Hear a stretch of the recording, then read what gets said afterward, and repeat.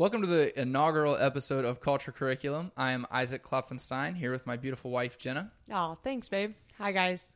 We are just out off of our living room in our little pub room that we have turned into a makeshift studio. If you want to see exactly what this setup looks like, feel free to check us out on Instagram at Culture Curriculum. And you can also follow us on Twitter. I am at iKlop, I-K-L-O-P. And I'm at Jenna Klop, Jennaklop. And in this first episode of Culture Curriculum, we're going to be giving you some background information about why Culture Curriculum exists and why we started it. We will also talk a little bit about our current beliefs about culture and our vision for Culture Curriculum, as well as the mission for the podcast. So thanks for joining us, and let's prepare to stay the course.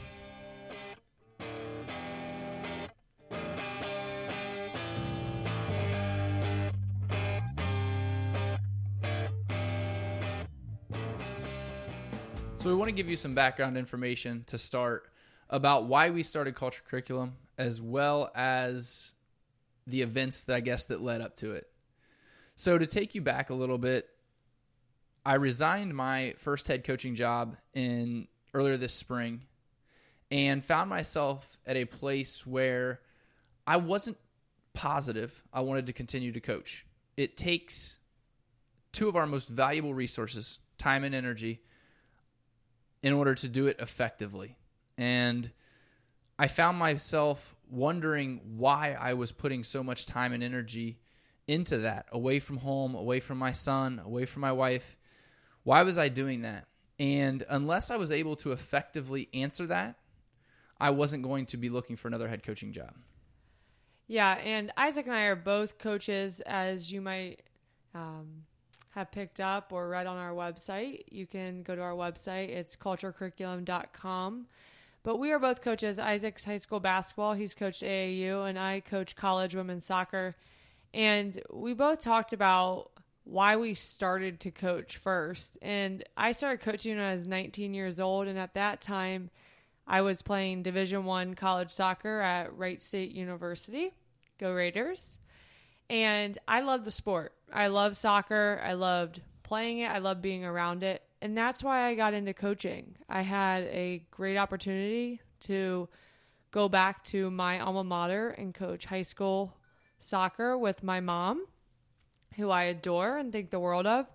And so my mom, my best friend, and I coached there for several years. And over the past 10 years, which is crazy to think it's been 10 years, over the past 10 years, the reason I coach has changed immensely. Yep. And Isaac would agree with me on that. The reason I coach now is so much different. It has little to do with the sport of soccer and everything to do with those girls that I coach and impacting them as people to be the best version of themselves. And so through various conversations, both with each other and with other people, those were the sort of questions that we were asking each other. You know, why do we coach? Why do we spend so much time and energy on this? And what we arrived at is when we've had the most fun coaching, when we have felt the most successful, helping others be the best versions of themselves, has been on teams that have had excellent culture, elite culture. And that was kind of the answer to my question. The only way I was going to get back into coaching is if I felt that I could go into a situation where I could help build elite culture. Because in those situations, those are the teams that achieve above what the individual capabilities would suggest they should be. I love that. Say that again. That culture, elite culture, allows teams to achieve at a level above what the individual capabilities would suggest. Yeah, and I love that. And that's something that he shared with me through our conversations. And something that we both believe too, the power of culture is so important because culture leads regardless of who is watching. Yeah. So when that leader steps away, we want that culture to run through the blood, the veins of our players and anybody in our program. So through those conversations, we really tried to break down, how do we do that? We know what it feels like. We know what it looks like because we've been a part of it. We've been a part of programs that have elite culture. We've been a part of programs whose culture is lacking. How do we break it down? What are the bare components of what elite culture looks like? Because in order to instill it within our own teams and within any organization, we need to understand those components. The first thing that we found is that elite cultures have leaders with a clear and concise vision. And with this, we think about vision as being a North Star. So picture this with me. You are the pilot. As a leader of an organization, you are the pilot or the captain of an old wooden ship. And it's nighttime, it's pitch black, and the only point of reference you have to steer that ship are the stars. So imagine your North Star as being your guiding light. It is how you steer the ship. It's how you steer the organization as a leader. It is what you are always going to point your ship towards and guide it in that direction. And a very important part of that vision is, like Isaac said, that it's clear and concise, but more importantly, that you, with everything inside of you, believe that vision and you're convicted in that vision, that nothing anybody says or does can make you doubt yourself or make you waver from that vision. The phrase that we've come up with is uncompromising truth. That vision is an uncompromising truth in your life. Regardless of the circumstances, you will never go away from that North Star, away from that vision. It is something that you believe so deeply and so intensely that no circumstances will force you to steer away from that North Star. Because throughout the course of life, as the winds blow and the waves crash, that ship will get blown off course. And you're going to have those. That's the doubters, that's the naysayers, that's negativity coming in. It's people questioning you. It's people giving their opinions. That's just the nature of us being humans. Yes. Everybody has an opinion. But if you're strong in your conviction and that belief towards your vision, then that's fine. You may listen, but you're not digesting what those people say. Yeah, you believe it so intensely that no one's going to talk you away from that. It's something, in order to gain that conviction, this is a process. Creating that North Star, finding that North Star is a process. And it might be half the battle. Developing that North Star really might be half the battle. You can't go on without it. No. I mean, that you've got to start there. And we started there, Isaac and I, we started there outside of this culture curriculum and our passion for coaching and culture. We started there at our individual lives. Yeah.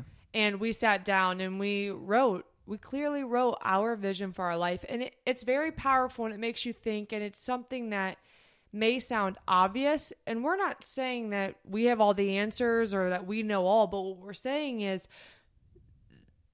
it is 100% true that it's important to have a clear and concise vision for you as an individual and especially you as a leader. Yep, it makes your decision making much easier.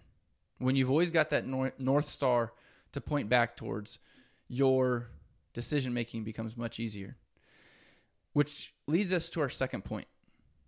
Like I said, the winds will blow, the waves will crash. You will have negativity. You will have doubters, and you will doubt some yourself. The second piece to building elite culture is staying the course. As the winds blow and the waves crash, you've got to make sure that that ship stays on the path that it should be on. And under stay the course, we have 3 bullet points that we refer to as the 3 P's. That first P is pause, and that means be in the moment, be aware of your surroundings. And that starts at an individual level, that you pause before you react. And a lot of times we react on emotion. So that first component, just a quick example from a coaching standpoint, is, a lot of times as coaches, we experience a player being late within a week, and it's very easy for us to get mad at that player for being late. But before we react on emotion and get mad at that player and maybe say hurtful things, we need to pause. We need to be aware of their body language, that maybe something happened that we're not aware of. And that leads us then to our second component, our second P. Our second P is positive self-talk. So positive self-talk means get your mind right.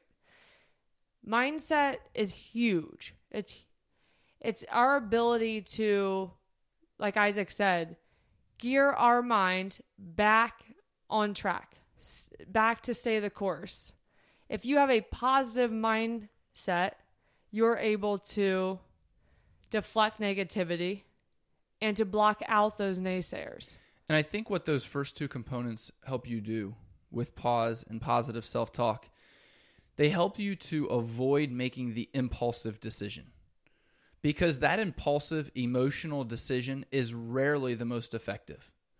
So with these two things in mind, you are able to analyze and make a rational decision about what the next step should be. So that takes us to our third P. Our third P is purposeful. And that means be intentional. Be intentional in your thoughts, words, and actions. And when you are purposeful, when you are intentional, then Isaac always says this, it's linked to your outcome. What is your desired outcome? And I say that again, your desired outcome. So what you do, what you say, that directly affects your outcome. So you got to think of that. What is your desired outcome on something? And that's part of your positive self-talk, getting your mind right. What do you want to happen? And then you have to be purposeful and intentional to achieve that. And what we're saying is that you're not always going to get the desired outcome. You can make the best possible response, have the best possible response to this particular event. You may not get the desired outcome, but the only piece that you have control of is your response to that situation. Absolutely. So those are the two things that we feel very strong about. Yeah. Is every leader, every person needs a clear and concise vision. And then the second component, you need to stay the course. And in that stay the course is pause, positive self-talk, and purposeful. Perfect. And these are not things that you can just all of a sudden snap your fingers and say, I'm going to start doing these things today. I'm going to start doing these things tomorrow. These are skills. They're skills that need to be practiced, that need to be developed. And the more you do that, the better you will get at them. But it's not something that's going to happen immediately. It's going to take hard work. It is going to take work in order to become good at these 3 Ps, in order to become good at staying the course. So that kind of leads us to where we stand with Culture Curriculum. Like Jenna said, we went through this process both in our individual lives and our professional lives. And when we started thinking about what is our vision for our coaching careers, one thing that we wanted to do, and like I said at the beginning, I wanted to be able to help develop elite culture. And I believe we found out that the way you do that is by helping leaders be the best versions of themselves and giving them the tools to help others do the same. So our vision for Culture Curriculum is just that. We want to help build elite culture by helping you be the best versions of yourself and giving you the tools to help others do the same. Love it. And our mission for this podcast is that we want to learn from established leaders who have built elite cultures in their organizations. And through that, we want to help develop a curriculum for culture, necessarily a blueprint for culture. Yeah, like I said, that was our desire. We wanted to be able to impart an elite culture into the programs that we go into. And we believe that if we're able to break it down component by component, everyone else will be able to do the same. If we can draw out this blueprint, if we can create this curriculum that others can take into their organizations, into their teams, in order to build elite culture, that would be a very positive and impactful situation for us. Absolutely. That is helping you be the best version of yourself, right along with us striving to be the best version of ourselves. Absolutely. They go together. So we are incredibly thrilled that you joined us for this first episode. Like I said, we wanted to give you some background information about why Culture Curriculum exists and the events that led up to that creation. We wanted to give you an idea of our vision for Culture Curriculum as well as the mission for our podcast. We appreciate you joining in today. If you want to continue to follow us, please do that on Twitter. Again, you can find me at iClop. And me at Jenna Klopp. Like Jenna mentioned earlier, we also have a website where you can find more about us as well as any updates that we have. You can visit our website at culturecurriculum.com. We also, as I mentioned, are on Instagram at Culture Curriculum and on YouTube at Culture Curriculum. Yeah, guys, I can't reiterate what Isaac just said enough. We greatly appreciate you guys tuning in and listening to us. I know that there's many options out there, but we are very passionate about this, and we are very honest with you that we don't know everything, but we are so excited to learn from leaders and to learn alongside of you. And we could not be more thrilled to stay the course with all of you. So let's continue to stay the course.